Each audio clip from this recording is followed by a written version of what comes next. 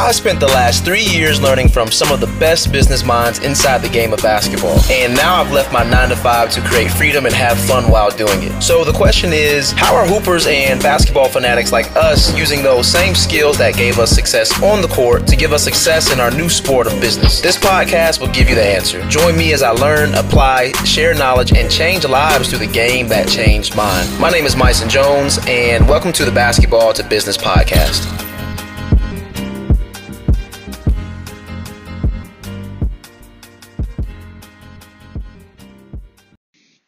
Basketball trainers, what is up? It's been a while. I do not speak long with these podcast episodes, but I had some thoughts that I wanted to share.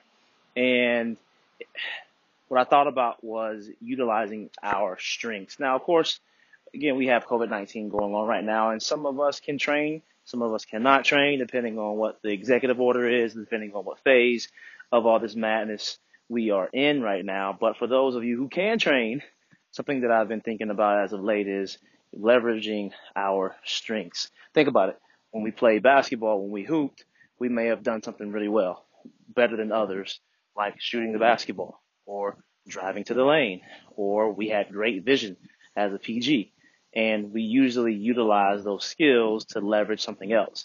So if you had a really good shot and you had some range, maybe the defenders closed out on you long and you could use a shot fake, get to the lane, kick it out to somebody else, but your strength created other opportunities. So in business, it's rudimentary, but it can be the same way. Personally, I want a strength to be communication. I want to always work on that, and I definitely am getting better, but the chops can use some work.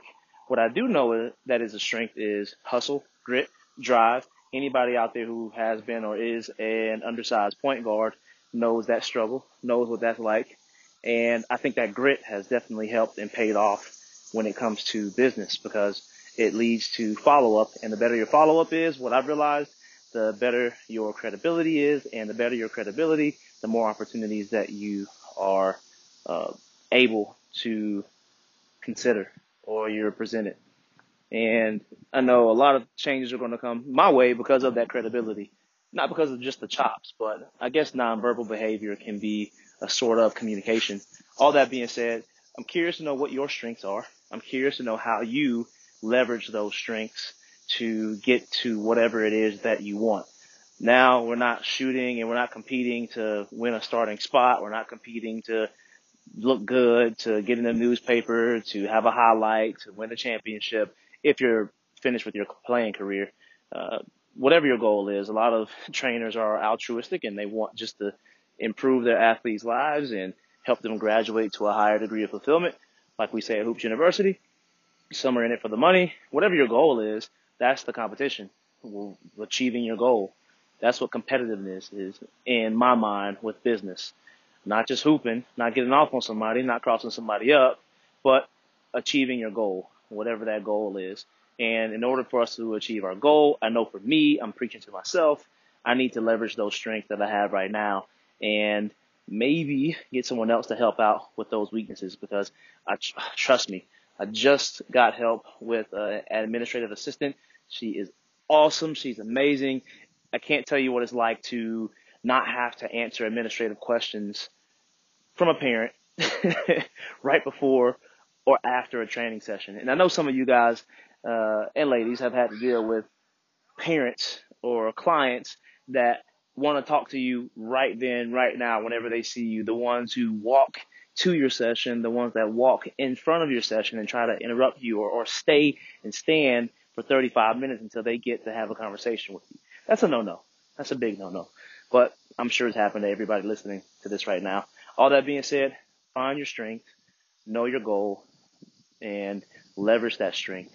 Whether you can shoot the J, whether you have amazing quickness, whether you have great vision, whatever that is, whatever way you leverage that when you were a player, if you still are a player, whatever way you leverage that on the court, how can you leverage that in business?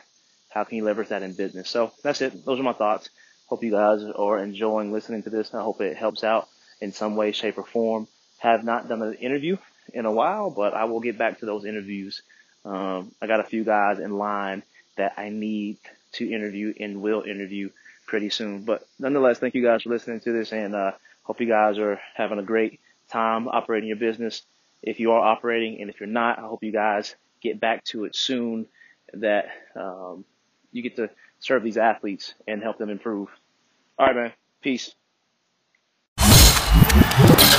Yo, hope that podcast gave you some value. If it did, please rate, review, and subscribe to this. It only makes the podcast better. I read every single one. And at the very least, go join our group. You'll see the link in the description of this episode, and I will catch you on the next one.